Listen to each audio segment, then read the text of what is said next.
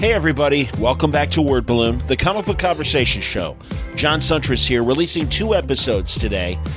This episode and then also a Venom panel featuring Venom's originator, Dave Michelinie, a great conversation from Terrificon. This is another great conversation from Terrificon, a Superman at 80 panel featuring 4 gentlemen who represent writing Superman from the 70s all the way to today. If you read any of that era that we were on, there was contrast. And Bibble was there for humor, but he was also there for some pathos. Yeah. I mean, there was an aspect to all these characters that you're not going to read a comic where guys are just gritting their teeth for 20 pages. That was the era. Comics today. But that was the era we were existing in.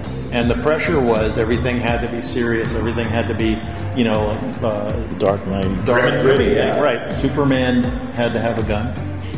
There's Paul Kupperberg, Jerry Ordway, Roger Stern, and Pete Tomasi. A great conversation about the Man of Steel from the men that know him best. Very much a companion piece to the Robin panel that I released a couple days ago. But this is terrific. And, of course it is. It was at Terrificon. Honestly, such a great group of current and past creators at Terrificon, and it was a real pleasure to talk to some of these gentlemen for the very first time. Roger Stern was a first-timer on this panel, and even Pete Tomasi. So I hope you enjoy this conversation with the guys talking about the Man of Steel on today's Word Balloon. Word Balloon is brought to you by the League of Word Balloon listeners. Thank you, League, for your support. You're helping me get to New York Comic Con. Can't wait to see everybody. No table, no panels, just wandering the aisles, touching base with some publishers, touching base with a lot of creators in Artist Alley. That's the main place you'll find me, is probably in Artist Alley. That's usually the case. I'll try and sneak in and watch a couple panels as well, if I can. But really, when it comes down to is my trip to New York Comic Con is truly sponsored by the League of Word Balloon listeners. You're helping me out, League. You're helping me get the plane ticket and getting out there and pressing the flesh and hopefully making more networking opportunities for Word Balloon from both a sponsorship and programming standpoint. So thank you very much. If you'd like to help Word Balloon out, if you think what I do here is worth $1 or $2 a month, I would really appreciate it. Come subscribe to Word Balloon via Patreon at patreon.com/wordballoon, or on the front page you can just click on the Patreon ad at wordballoon.com. Thank you, League of Word Balloon listeners. Word Balloon is also brought to you by Lightning Strike Comics, the Irish comic book publisher behind titles such as The Life and Adventures of Sherlock Holmes, Prince Valiant, the 80th Anniversary Magazine, Highlander, the commemorative movie magazine, and many more.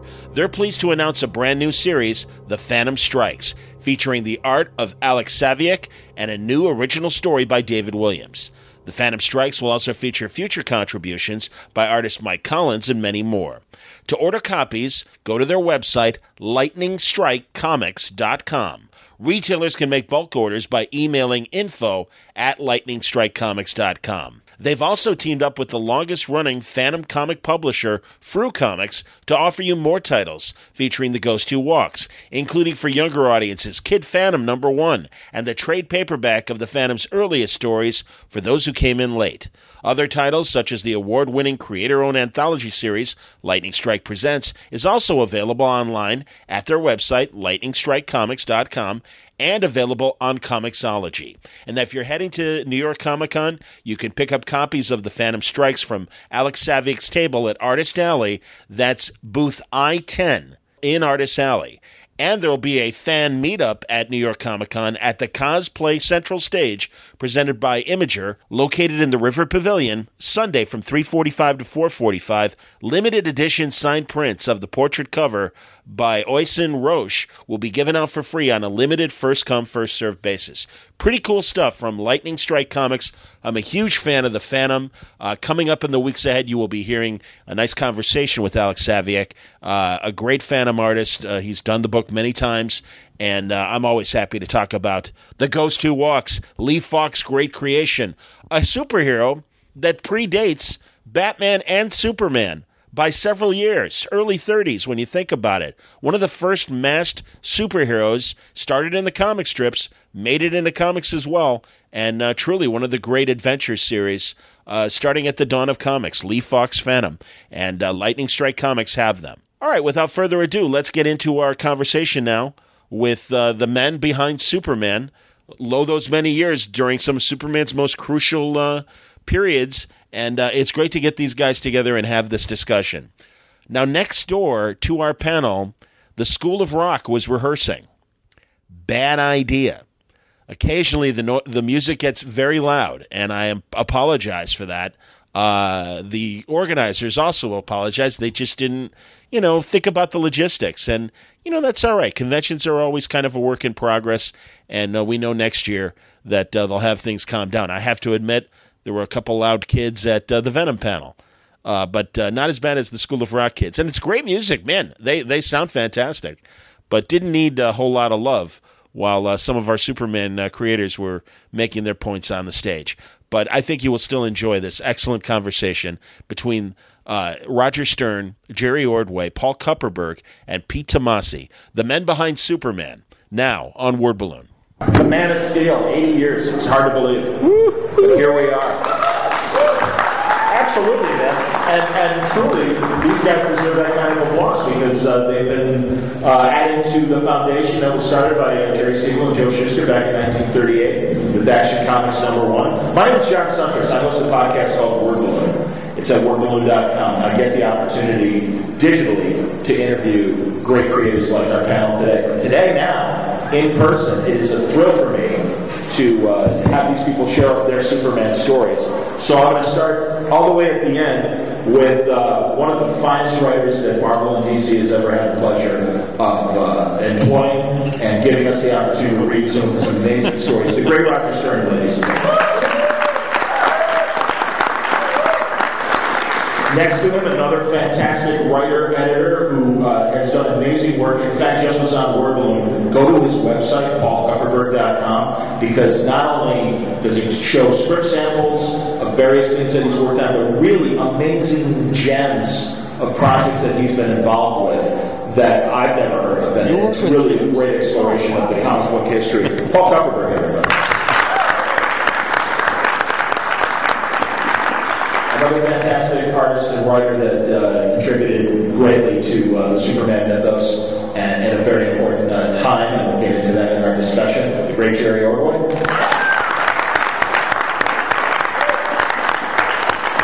And finally, a guy who just wrapped up his Superman run that I think in a lot of ways, along with Dan Jurgens, the two of them course-corrected in the most positive way and brought Superman back to his greatness, the great Peter Tomasi.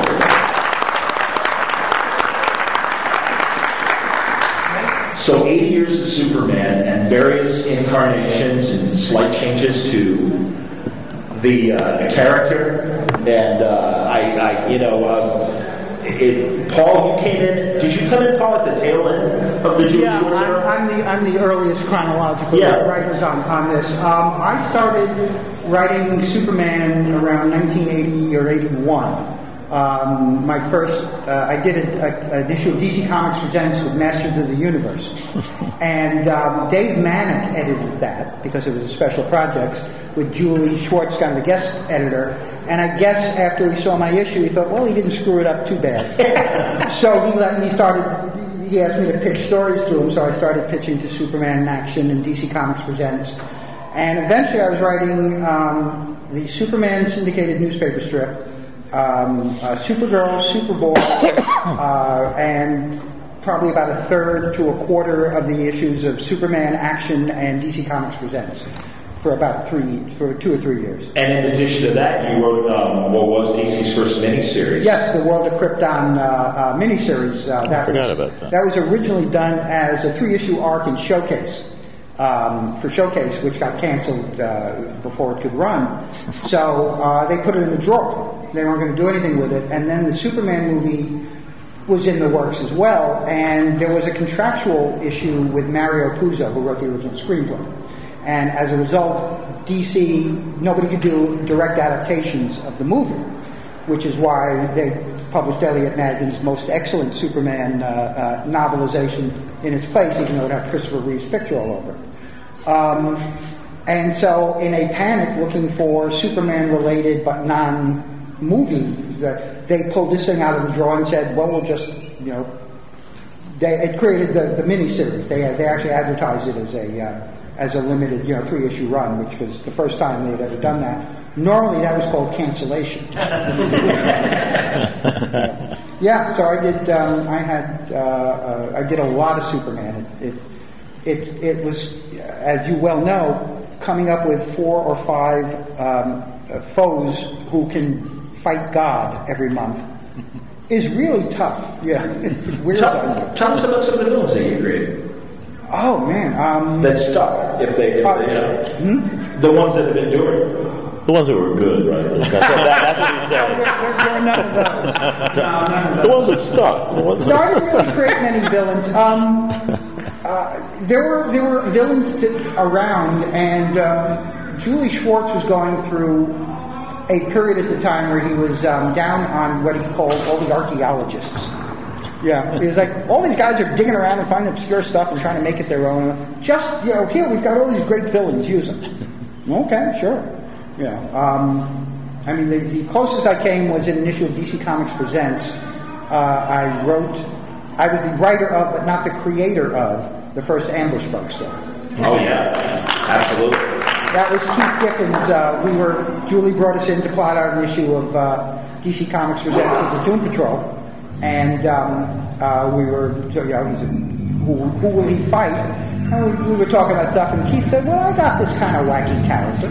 I'm sorry. Hello, Connecticut! Yeah, really? Jesus. This is a DC Comics Presents and Superman and Wrestling, apparently. Let's see your hands, everybody! Let's rock! Having worked for the WWE, I'm getting a sweat just seeing Jerry, I think to your era then, there's always, that... ERA, not ERROR. Exactly, ERA. We were talking wrestling and baseball. I am always fascinated when there's that feeling of they've got to strip down Superman. Scoutmaster, any chance you go to the other room and let him know? Just phone Mitch. Thank you, buddy. You're a good man. Yes. See? Wally Good Scout, ladies and gentlemen. We appreciate it. Thank you. Speaking of stripping down, burn up the character. When the music's playing, they're taking No, it's a good transition. There was, during the 70s and the 80s, every writer who worked on Superman went to Julie Schwartz and said, let's do a series where Superman can't move the planet. Let's bring him back to that Siegel and Schuster purity. I know Mark Wolfman did it, I know Len Wein did it, I know I did it, I know Carey did it, Bates did it, so we were always trying to get them to pull back a little, give us some opportunity to kind of make a challenge, because if the good guy can't get hurt, who cares? Sure. He's fighting a guy and okay. But they never went for it until Crisis came along and they brought back the shortly depowered, for a short while depowered Superman. Well, and I know Danny O'Neill's run too in the 70s with the sand. They did cut it back, but immediately when his story was done, he was pushing buttons. Back to it, it was done. So, Jerry, you were part of the Byrne era, and the idea of not only getting rid of all the a lot of the great mythos, Kandor and the other Kryptonians and all that, but also de-aging Superman as well, making him 29 as opposed to kind of that father figure that he is suddenly becoming at. Right. Well, the big part about even the depowering, I saw the Superman movie and that was my favorite. I like the first one, and you accept the fact that he turns time back and all that stuff. We never wanted to do that, but we did like the vibe of what Clark and Smallville and all that kind of held. I think Roger would affirm this. One of the things we did with Superman was we tried to create different vulnerabilities for him. One being like his religious upbringing, making him a little more susceptible to magic and things like that, which did give us a lot more stories to do where you could have some character who wasn't necessarily Doomsday occupy an issue and not be laughable. You could do the prankster. A lot of these characters were funny. Mixius Pitalik was certainly formidable, but a lot of what was known as the road gallery was kind of thin because Superman, for all those years, I mean, Luthor really kind of was the prominent Otherwise, you adversary. had like Toyman and Right. they were kind of. It's not, yeah. So I mean, we didn't have like multiple versions of Kryptonite. Really, we reintroduced a lot of stuff, and that was the other part about Byrne's relaunch was it wasn't that stuff would never happen. It was we finally get a chance to reintroduce it rather than, oh, it's been around and there's 25 varieties of Kryptonite or whatever. But yeah, one of the things we had on the book was it was always an issue of trying to come up with villains, and I'm sure that all of us have come up with our own version of lame villains. Not all of them stick, as you say, but when you're filling a monthly comic, you really do want to give people something different, and you don't want to keep going into the well. And at the time at DC Comics, the editors were all very protective of their villains, so you couldn't have a Batman villain necessarily come into a Superman book without jumping through hoops or what have you. So in a lot of cases, I came up with characters that were stand-ins for the characters we couldn't use. I wanted to use Vandal Savage. We couldn't use him because he was in the Flash. They wouldn't give him to us, so he became Mr. Z. And it fulfilled the story that we wanted to do. It didn't necessarily need to be a regular character. That's awesome. And again, that's great. Gangbuster came in because I couldn't use the Guardian, and in a way, Gangbuster became a much better part of Superman than the Guardian would have been for me because it allowed me to do a Hispanic character and a new character, basically, that could be intertwined in the Superman Clark Lois triangle. Agreed. And both Jerry and Roger, you guys not only created villains, but also added to the Daily Planet cast as well. Jerry and we did a podcast conversation about a month ago, and he talked about the inclusion of Cat Grant and Ron Troop and some of these other people. And I always feel like Superman's supporting characters, any great hero needs that Greek chorus of civilians to rub up against and show the contrast. And I think, Roger, as you wrote the character and stuff, can you talk about the supporting cast and, what you wanted to do with them? Yeah, well, if any of you remember the old George Reeves Adventures of Superman, so you would think that there were like 3 reporters that worked for this major newspaper, and they would always show a sitting room with other characters in there, and so we started giving them names and personalities just so they would be more than window dressing. And there was Wit. I remember there was the one fellow who never said more than 2 or 3 words in a row, and so when Clark was leaving the planet to go off to news time or something, Wit actually said like 4 words in a row. And Clark was like, I've never heard you say this much before. And Wit says, tell me not to lie. So there's always some guy like that. Some guy who talks loud, some guy who never says anything. But very few Steve Lombards. Very few Steve Lombards. We sort of did a spin on Steve Lombard because people kept saying, when are you going to see Steve Lombard? So we made him a jockey. And we almost never even heard about him. And it would occasionally throw in a gag, well, no, he was too big too long or something. But Jerry was at least partially responsible for one of the really great supporting characters in the Superman stories, Bilbo. Yes, absolutely. It was just a wonderful character, and a wonderful character, you're right. Well, the funny thing about, I guess, the fact that there were multiple Superman titles is that we each kind of staked out certain characters for the background and for the I used in Adventures of Superman, I built stuff around Bibbo and around the bar, the Ace of Clubs, and these are all things from my childhood, and Bibbo was a real person in my childhood, and so that was an odd thing, I think, for a lot of people. And when I saw a bar scene in Superman Returns or something, I said, well, I know that's because of me, because I don't think Superman would have ever been in a bar in the previous, 50 years of the history of the character.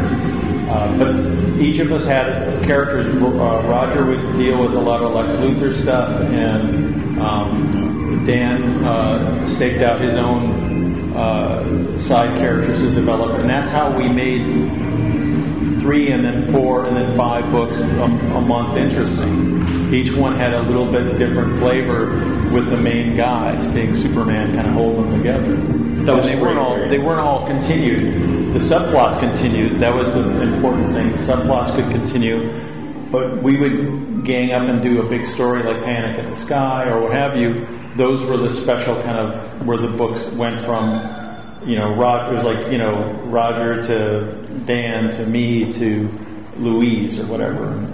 Otherwise, we did get to do individual stories, one issue stories or what have you. Absolutely. No, it was a great period, and I certainly want to get into Doomsday, The Death of Superman, The Rise. Also with obviously the DVD coming out recently and stuff. But Pete, one of the things that I think prior to you and Dan Jurgens coming back to the book, in Dan's case, but one of the big contentions was back and forth was the Superman-Lois relationship. And I know for the New 52 period, again, a period where they decided to de-age Superman, and you had Jurgens wrote stuff for that, George Perez wrote stuff for that. Yeah, I was doing Superman Wonder Woman. There you go, of course, shame on me. And then, but no, honestly, was it prior to Convergence? Convergence was that event before the New 52. Was it before the New 52 got started? No, it was German. Or no, it was DC. Flashpoint? No, Flashpoint led to the 52. Well, that led to the New 52. You're right about that period. Convergence brought Lois and Clark back in. Right, and that's what I wondered, Pete, as far as whatever the editorial decision of let's return Superman, not only the relationship and have Lois and Clark together again, but ultimately too John Kent, right, and Superman back to being a father figure. Yeah, I mean that was all Jurgens in terms of bringing them together in Convergence, and then when we were at a summit, based on what Pat Gleason and I had done on Batman and Robin, Dan had felt that we could really bring a lot to a family dynamic. So he said, do you guys want to handle this family dynamic and really open it up? And we were like, yeah, absolutely, that'd be great. So that's kind of how we sort of took the ball from Lois and Clark that Dan and Lee Weeks were doing, and then just kind of ran with it and opened it up even further. And but it was great. I mean, it was a lot of fun because obviously when you're writing a book with Bruce as a parent and a book as Clark as a parent, you're talking complete polarization of characters. So it was really a lot of fun to examine two father-son angles, and obviously with Lois on the other side, but two father-son angles that were very different, and the way the kids were obviously brought up very different. And certainly we explored that as well in Super Sons, and Super Sons is coming back. It came back. Just came back actually last week. Oh, great! Yeah. Oh, fantastic. Okay. Yeah, cool. It was. I think June was the last issue, or May, and then DC realized it was good. It would be better to have that book out on the stands. Absolutely. And so they were kind enough to listen to my pleading and put it back out. So we're really happy with it. I look at that. Super Sons to me is like a 8 years old to 80 years old book. It's a great gateway book, but it's still a lot of fun to read for anybody who's a comic fan and enjoys fun, lighter adventures, but just a kinetic feel between the characters that are so different. A lapsed reader came back to comics because of Super Sons, one of my good friends. So I understand. I want to open it up to questions because, again, these guys represent 40 years of Superman's legacy, but also can really talk about the entire 80 years. So, sir, please get started. Working with Superman's Rogue Gallery, what were some of your favorite films that you guys worked on, either creating or adapting your own ways? Let's go down the line. Favorite villains. Yeah, favorite villains. Yeah, I know. Sorry. All right. Enjoy the concert. What can I tell you? Rock on. Roger, your favorite villains? Lex, of course, was always a major villain. I enjoyed working with Brainiac and bringing him back in Blue. Yeah. We also think it was almost a relay race because Jerry, you and started up Brainiac and says, okay, now he's in this position. And I said, okay, now he's in this position. And the next guy, now he's in this position. So he kept getting tougher and tougher until he took over Warworld. Right.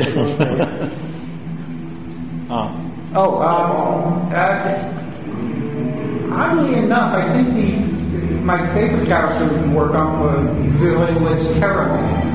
I love Terra Man. Yeah, I mean, it was a goofy, 1970s era supervillain. Space cowboy. He was a space cowboy. He rode this mechanical kind of Bronco thing, and he had these 6 guns that shot all kind of high-tech stuff.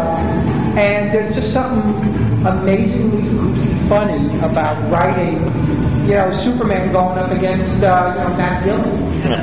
Yeah. Did Neil Adams do the first Terra Man story? I think Neil did do the first Terra Man. Okay, and that probably had a lot to do with our love of the character. I mean, at least I can only speak for myself. I think Carrie Bates created it.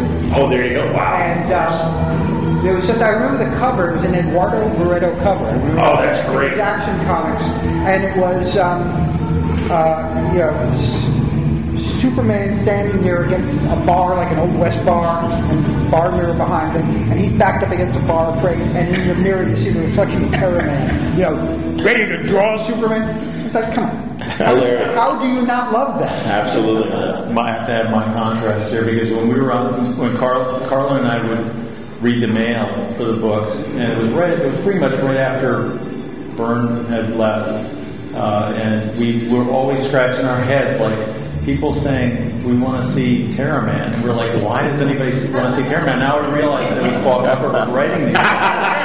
But, so after... The Crisis didn't erase all the good stuff. After a while, I said, okay, well, I'm going to do Terra Man, and I'll just do... Because we're reintroducing everything, and I thought Terra Man's like an eco-terrorist guy. And I still, had fun doing that. The cover I did was a showdown cover, Superman in the foreground, Terra Man in the background. But I always felt the main appeal of that was the fact that Neil Adams had a hand in, even if it was a small part of it. And I do own a page of that. I actually wound up finding a page of Terra Man, which is also kind of amusing. My favorite, oddly enough, my favorite story that I did when I was writing Superman I liked working with Mr. Mxyzptlk because he was kind of unpredictable.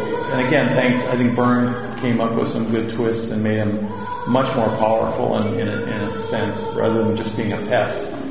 But I really liked, not that he's a great villain, but I really enjoyed writing Prankster. Wow. And I had the one issue that I did with the Prankster where Morgan Edge is in the hospital.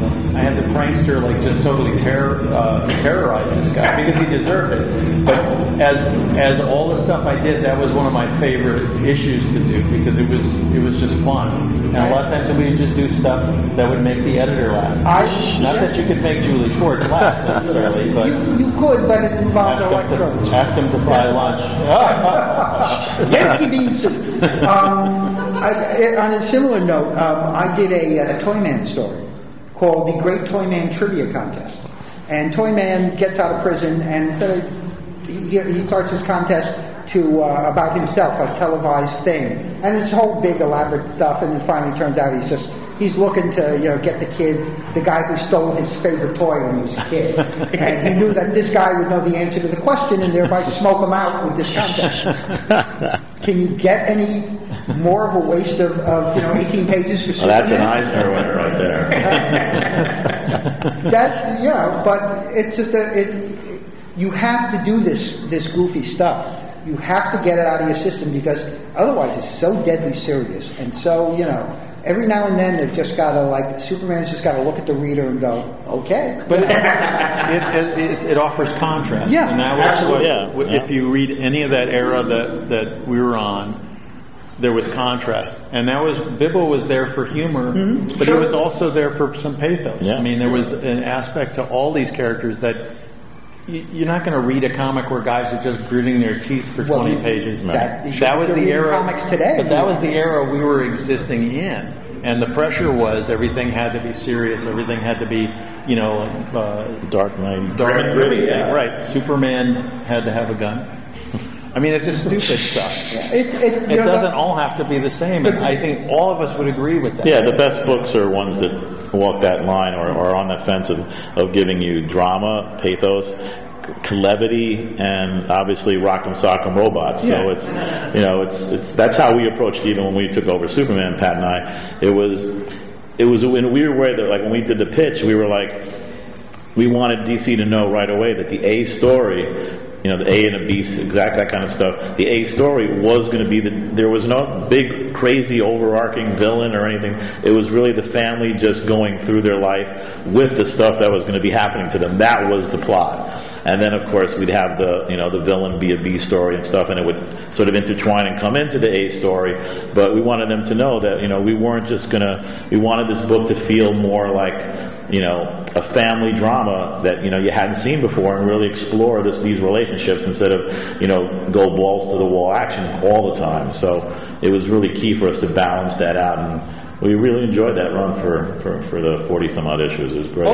Ultimately, you have to get away from the superheroics and the fighting, because if you just did Superman stories where it was just Superman, he was never Clark Kent, this would be the dullest damn character. Yeah, it would be. I got invited to write a Lone Ranger short story for an anthology, a prose thing, and I started writing this story. And I found that I could not find a character in the Lone Ranger. I found him totally devoid of anything, and couldn't write. So I had to change my story and do a story about some other people, and the Lone Ranger was peripheral. And that's how you got into it. You come through these. Right. That makes sense. So you need, like when I was doing Superboy in the 80s, the whole thing was Clark Kent is a wuss. Clark Kent don't play baseball, he doesn't date, he doesn't do anything. If he gets his hair wet, he'll get a cold, So I homeschooled, that's right.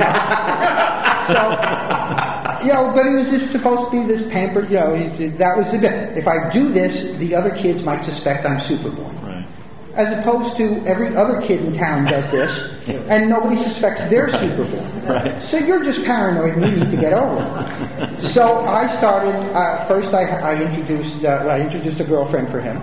Beyond Lana? Beyond Lana Lang? Oh, yeah. A whole new character. In fact, what was her name? Lisa. Lisa. That's right, thank you. What was her last name? Lisa Davis. Yeah. Okay. And in fact, biographer. And in fact, Julie and I had planned we were going to bring her back to Superman, and she was going to show up and go, Clark, I need your help. I need Superman's help. And Clark goes, well, I'll see if I can. She goes, come on, Clark. I know. I dated you, But so we had that, and then one day there's a baseball game, so he goes in and he goes, all right. I just won't use my powers. I won't, I'll just be... And he hits the ball and he gets to first base or whatever, and all the kids go, oh, good, hey, nice shot, Clark. And from then on, I just stopped treating him like that wuss, and he was just another one of those kids, and it made him infinitely more interesting. I'm glad you said that, because honestly, that is, to me, it was the one thing about the Weisinger and partially Julie Schwartz era was Clark the wuss. And I always loved on a television show that George Reeves, Clark Kent was not a wuss. He was an investigative reporter. And when Lois and Jim were in trouble, it was, I wish Mr. Kent were here. He would know what to do. Right. It was never, Superman save us. And really, I always, anytime I talk to a DC writer, a Superman writer, I always ask, so, is he Clark or is he Cal, guys? So Pete, start. Is he Clark or is he Cal? I don't know. I just always looked at him as one person. It's kind of, that's just the way I approach Superman. To me, he was always just, a being of, obviously Krypton, obviously of Earth, but, an upbringing of his parents. He was Clark Kent. He was Clark Kent. That was, he was, Mark Miller would disagree. I know. I had a great dinner with him at C2E2 this year, and he's very happy to point out that his comparison, and honestly, guys, I want to hear. Yeah, I heard of that. That he was so highly evolved as a Kryptonian. He's like it would be like us being raised by a colony of ants. And again, I disagreed with Mark, but I thought it was an interesting. You can't once you start with the Kansas template. That's who he is. Yep. It's the nurture of that place is what made him who he is. But that wave of Wade and Morrison and Miller, that was what we were kind of working against in a sense, because that was why Superman didn't need to be revamped. They wanted 50 stories. They wanted all that stuff, and that was certainly John Byrne came in with a job to do, and the job was to make it relevant. I mean, you throw out stuff, you keep stuff, but basically what he always did. He goes to the source. Right. And you look at the first year of Superman, and it's there. First year of Batman, it's all there. But I always felt like the template from the movie, mainly because the Smallville stuff in the first Superman movie was so rich. It was warm. It was very Norman Rockwell. Yep. The first 40 minutes.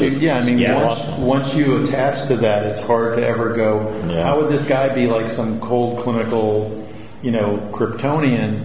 Well, we played with that too. I mean, Roger, we did that. We did that with the Krypton Man, and we were trying to contrast that. But yeah, I mean, your way of getting into any of these characters. If I was writing an alien, I wouldn't think it would be that fun. I mean, you have to find a way into it. Where you have Clark Kent, it's an immediate, I know that guy. Right. You don't know that he's Superman, but you know that guy based on, he grew up here, and And it gets to a point, we've reached a point with comic books now where everything gets overthought. Yeah. You're trying to I'm working with some guy on some project, and he's pretty much a civilian, but whatever. And he goes, well, how does the time machine work? We got to know how the time machine works. I go, let me get the schematics. I said, study up on it again. I said it's a time machine. Time machines don't exist. So we can just say it's a time machine, and it travels through time. You don't have to know how it works because it's fiction.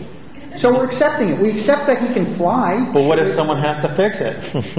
I never thought of that. That's where you come in, Jared. Well, so Thank God I kept the manual. You can't overthink this stuff. It's not real. And the minute you start trying to force reality into it, it just shows you how fragile it is and what it's really made of. So you accept Tarzan was raised by apes. Okay. How he learned toilet training was beyond us. we don't have to know. It's mythology. It's pure American mythology. Exactly.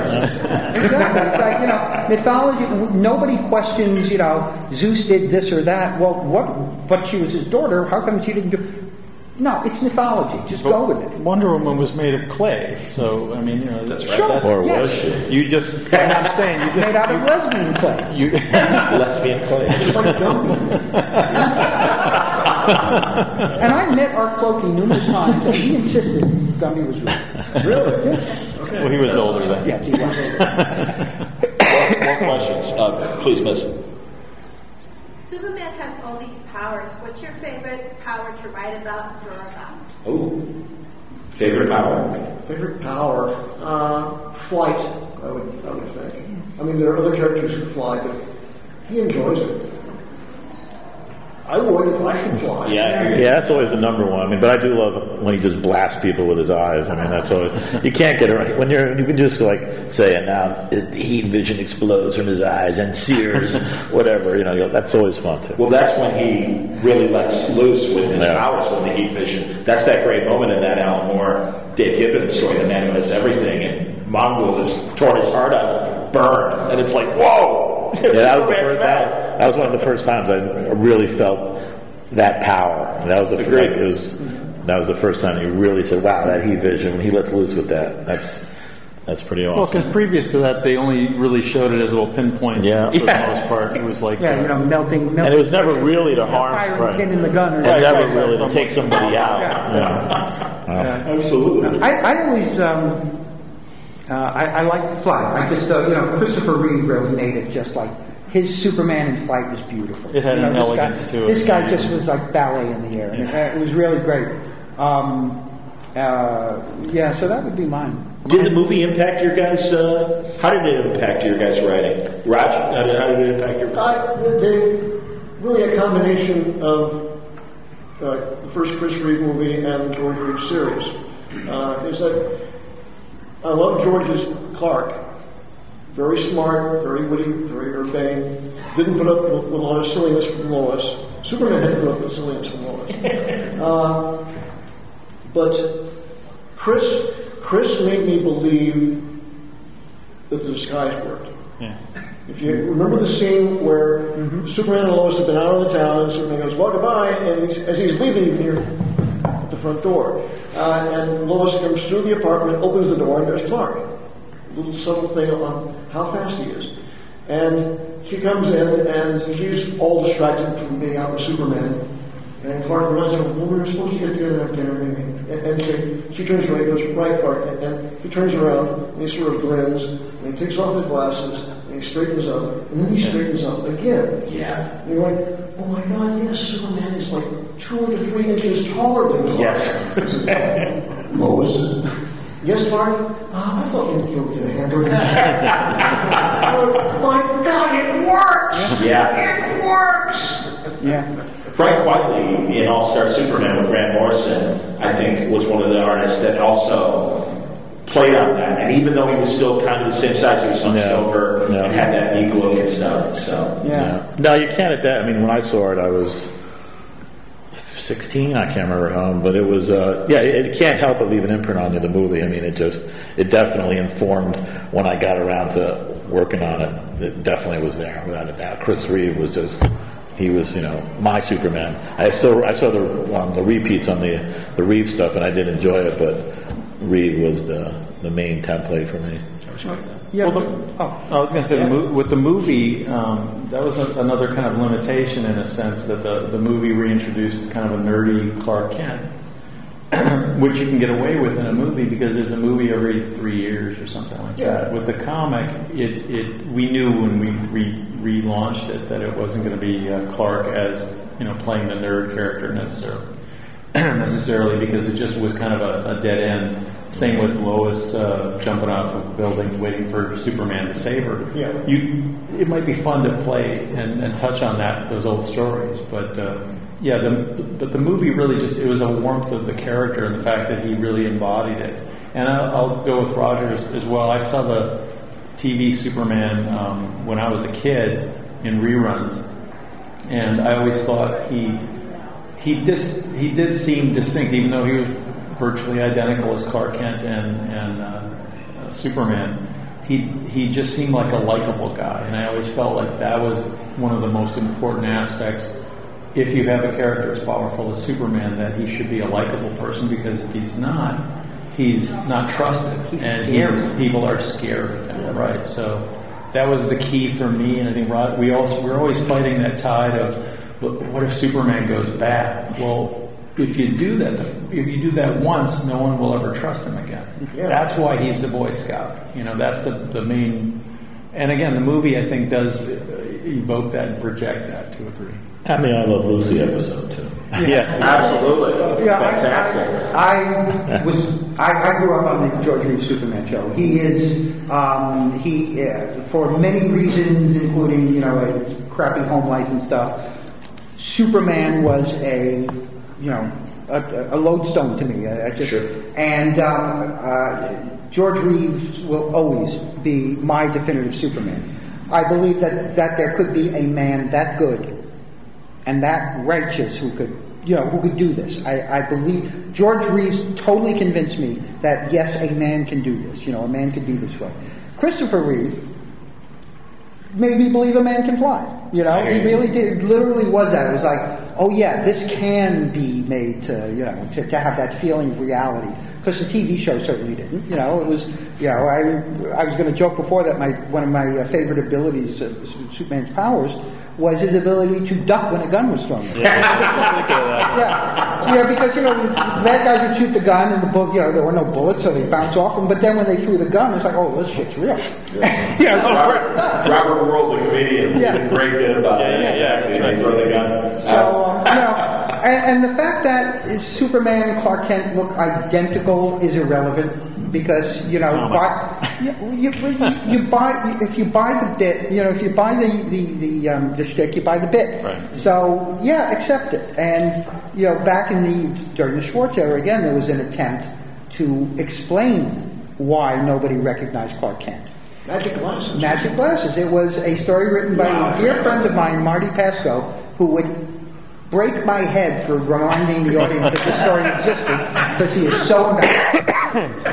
But the bit was, it turns out that nobody recognizes Clark because he made the lenses of his glasses from the Kryptonian glass in his rocket ship, and he gives off some kind of unconscious super hypnosis that through the glasses Yes, exactly. If we're gonna buy the hypnotic kiss, that is why you have to accept the bit and not worry about it. Now you can use that. Yeah, that's fantastic. Everybody's giving you permission. Well, actually, I'm off it. I was going to say, I'll email Bendis and I'll let him know. With magic glasses, all right, I have it.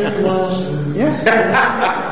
And Marty will insist it was Julie's idea. I had nothing to do with it. No, you wrote it. But again, going back to the movie, those were some of the greatest moments as well. When as Clark, everyone's just pushing away, the elevator doors close without him making it, and just that whole he's a face in the crowd, and we ignore Clark, and that's. I think that was over the top. I think they were playing it too much for comic effect. Because again. Nobody is going to believe that this schmuck, this nerd, is this brilliant investigative reporter. It's not viable, That was his first appearance. But easy to excuse him. Still, I always thought. I'm sorry. One of the things I was going to mention is popping in my head, thinking about all the Superman movie stuff. But I was thinking about how when I was working on Superman. And I was a fan of what John Byrne was doing, and I'd get copies of these issues as I was working on my thing. And I remember seeing that first one where basically Lex Luthor, has the cracks the code, figures out Clark Kent is Superman. Someone says, "No, here's the deal," and he refuses to believe it. Yep. I always thought that was the greatest thing because, again, it's a comic book, it's not real world, but it was a kind of a real world kind of thing where you'd go, okay. Why would he be? Why would Superman be somebody else? Right. And that was from Lex Luthor's perspective, because Lex Luthor would like to be Superman. Yeah, and as far as the general public is concerned, he's always Superman. Right. He doesn't wear a mask. It's not like Batman wears a mask. Batman has something to hide. Right. Maybe he's only ugly. Right. Batman has something to hide. Superman has nothing to hide. Right. You can see his face. He's out there all the time. Right. Where is he? Well, he's probably on the other side of the planet, stopping a typhoon or something. Or in outer space. Keeping the meteors away. Keeping the meteors away. Superman's a busy guy.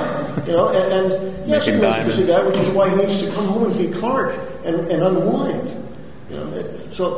But any Caucasian male of a certain height and build and dark hair looks like Superman. We were talking like the thing that Chris did in the movie, standing up again. Something that people have forgotten over the years, and I came across this in doing some research for a Superman project one time. In the very earliest days of the Siegel and Schuster Superman, Clark had a different face. And in fact, a superpower that everyone forgot about was that Superman could change his face. Yep. Change his face. He did that. And everyone had forgotten about that. So that, by the late 80s, when they asked me to do Starman, I said, "Oh, Superman doesn't use this power anymore. I'll do Starman." That's great. It's a good power. I'll steal it. And you look at the early stories, and Clark had a different face, and Superman was taller and broader and stood differently. A lot of different body language, and over the years. And this was partly because Joe had some vision problems, and Superman was so popular that the company wanted more and more Superman product, so there were more and more assistants. And the assistants knew that Clark and Superman were the same person, so they drew him that way. Now, some of that was because some of these guys had just one male face. Right. That they could draw. Classic Alex Raymond. Took over carrying the pirates from Smith. Sure. Basically had one face. And he used it, he says, well, this guy looks just like this guy, except his hair is blonde. And this guy, just like this. Yeah, so it was one of these things where we're going, Clark, without your glasses, you look like Superman. And everybody Jimmy, without those freckles, you look like Harry, without the cigar, Lois, without those breasts. you look just like Superman. Just the white light, you look a little like Superman. Be careful. The silliness can get out of hand. One of my absolutely favorite page ever published in a comic book was a 1958, I think, Superman story. The crew of the Daily Planet is at a beach picnic, and Clark, they're all out there, and Lois is snooping around trying to discover Clark's identity because this is a story called The Day Lois. Discovered Superman, Clark Kent and Superman, whatever. Yeah. And So they're at the beach, and Did she have a metal detector? No. Oh, But wait, it's him. she's checking everybody's possessions for a costume hidden there, and Clark's going, "Good thing mine is super compressed in the toe of my shoe." And then she's going around like she knows that it's got to be a member of the Daily Planet. However, she has deduced that. She's come to that conclusion. And now she's checking out all the guys. She's going around, and wow, Lois is a perv, right? Clark is ready for this stuff. He has a foam rubber arm, human arm. Hilarious. He buries himself, twists himself into the sand. The story. Buries himself and has the arm there. So in case Lois comes along and squeezes his muscle, it'll feel like popping fruit. But then, oh irony of irony, Lois just passes right by Clark and doesn't even check him out. And Clark is going, "Oh, what the hell? What's wrong with I me?" went It's to all "Oh, this no. work." You don't want her to know. Why are you? Because back then the relationship between Superman and Lois was that between a 10-year-old and his older sister. It was awfully cruel. Yeah. Boy, those guys were on some psychedelics. But I mean, that was the level of explanation they got to. And the modern day explanations, though using bigger words and sounding more technical, are no less silly. Fair enough. Absolutely. That's awesome. Real fast, because I'm curious and loving Superman, especially the history of Superman. There's Kurt Swan, there's Wayne Boring as far as the classic runs. But as you mentioned, Roger, the assistants, the other men that drew Superman, is there a favorite? Mine was Win Mortimer. I always loved his covers for World's Finest and the like and everything, and I thought he was an exceptional Superman artist. I always liked Wayne Boring. Sure. Wayne Interesting. I'm old enough that Wayne was the Superman artist when I was coming along, and then Kurt sort of supplanted him to the point where initially there were guys like Outlaw Steel who were aping Wayne's, and eventually they wound up aping Kurt's because that became the thing. Yeah. But besides those two, Dick Sprang actually did a number of Superman stories, mainly for World's Finest, but occasionally with Superman title, and it was really choice stuff. It was great. I will go with Win Mortimer. Somebody is doing a book on the Superman assistant, the artist after the studio, And he contacted me and asked if I'd like to do it, and I said I'd love to do a chapter about Win Mortimer. Well, you're going to have to tell me who that is. I got to get them on. That'd be great. When I did a little more research, Win drew a few of my Supergirl stories in Superman. Oh, that's awesome. Yeah. So I had met him a few times, and I had a story about meeting him that I was able to use and all that. But when I started doing the research, Win Mortimer, you will remember from Spidey Electric Company, doing this Spidey Super Stories. Yeah, Spidey Super Stories. He was DC's lead artist throughout the 1950s.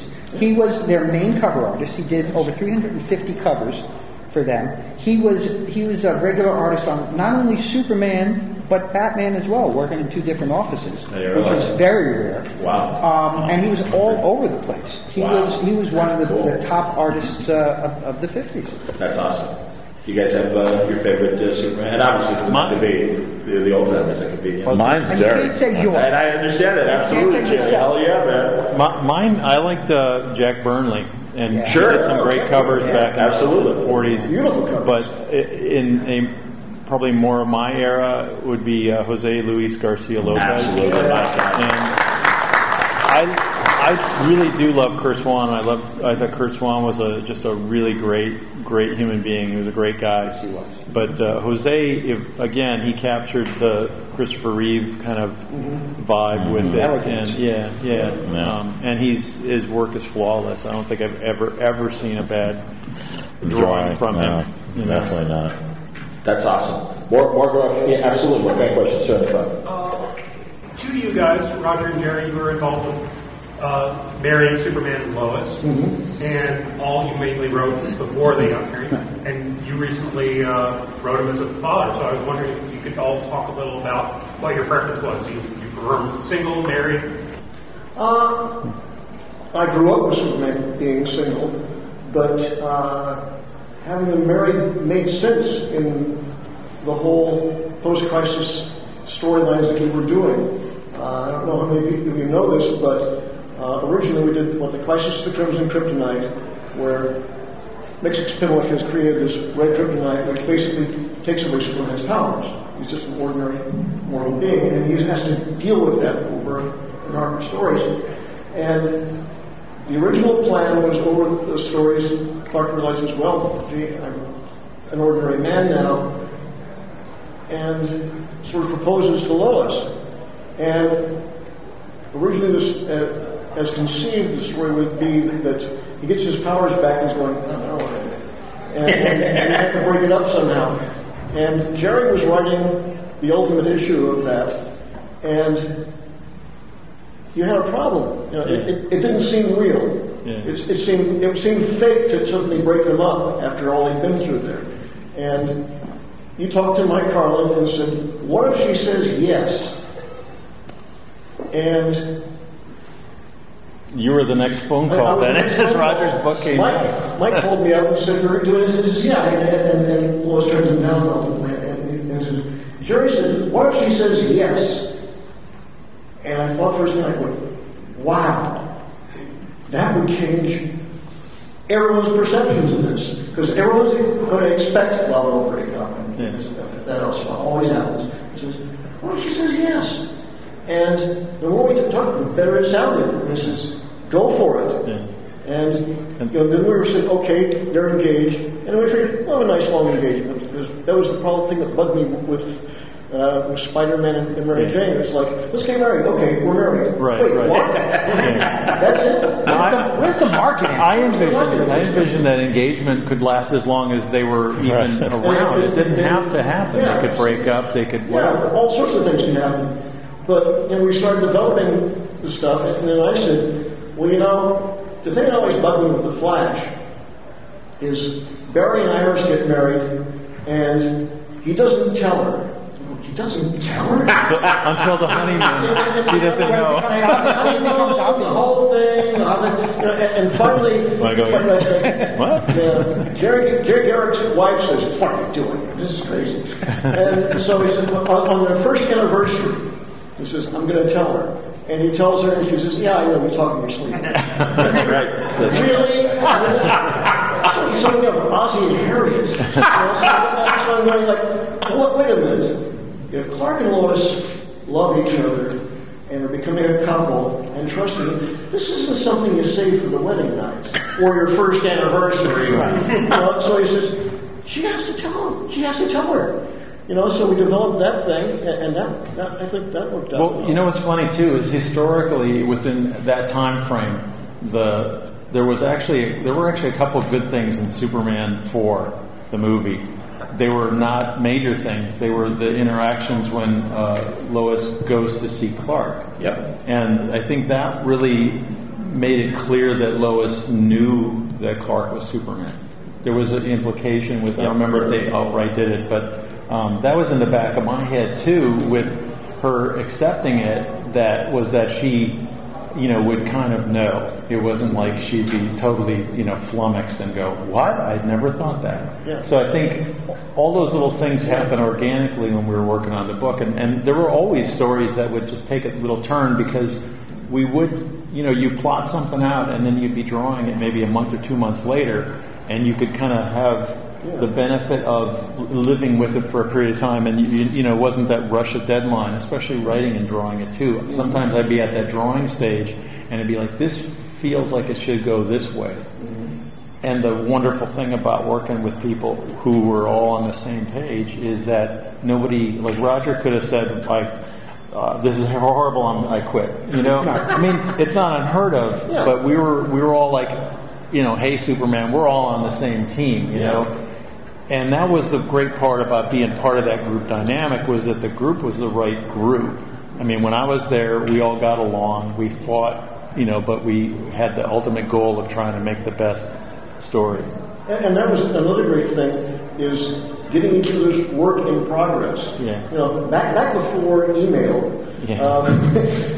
DC paid FedEx a lot of money because every week we'd all get a packet of photocopies of each other's works in break. Here's this plot, here's the pencils to that, here's the inks and letters on this one. So we'd see stuff going back and forth. So it really helped with the cohesiveness. So it was one of these things where I always used to joke, if Jimmy Olsen breaks his arm one week in Superman, next week in Adventures of Superman, he has a cast on it. Right. Preferably on the correct arm. Right. You can catch things like that. Sorry, Roger, I broke both arms. I couldn't remember. Oh, no! God, I'm sorry because we're running out of time. And God, I could go on for hours with you guys. And If you let us, we will. And believe me, well, expect some emails to set up some podcast conversations on Word Balloon to continue the discussion. But gentlemen, truly, thank you for your contributions to Superman, comics in general, and for talking to us today. Man, what a great discussion. So excited to talk about Superman with those guys, and I hope you enjoyed it on today's Word Balloon. I can't wait to see what kind of panels are going to be at New York Comic Con. I'm very excited about heading there.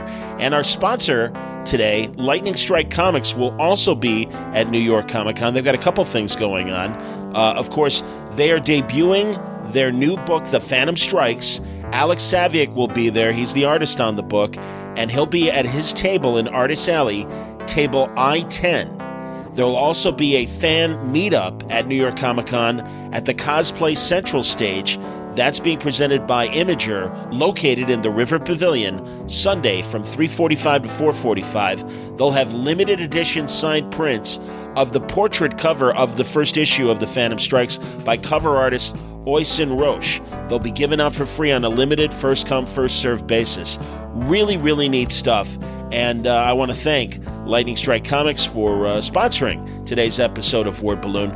They've got a lot of great stuff. The Life and Adventures of Sherlock Holmes, Prince Valiant, the 80th Anniversary Magazine, Highlander, the commemorative movie magazine, and many more, including their own anthology series, award-winning Lightning Strike Presents. It's available online at their website, lightningstrikecomics.com, and available at Comixology right now. To order copies of their books, visit their website, lightningstrikecomics.com. And if you're a retailer, you can make bulk orders of their books by emailing info@lightningstrikecomics.com. Thanks again for listening to Word Balloon today. Thank you, League of Word Balloon listeners. John Suntress saying, I hope you enjoy this weekend. I hope I'm giving you a little bit of things to listen to. Of course, earlier this week, we also had our talk with Adam and Aidan Glass, the guys behind Lollipop Kids, the writers on that Aftershock book, and the great Howard Chaykin sharing his mind and also his excellent Image book, Hey Kids Comics, a wonderful history of comics. The names have been changed to protect the innocent and the not so innocent, but Howard's got all the dirt of what was going on behind the scenes in the comic business in the post-World War II years all the way through the early 2000s. It's a tremendous series from Image. I can't recommend it enough. And I can't recommend our conversation as well, which came out earlier this week on Word Balloon.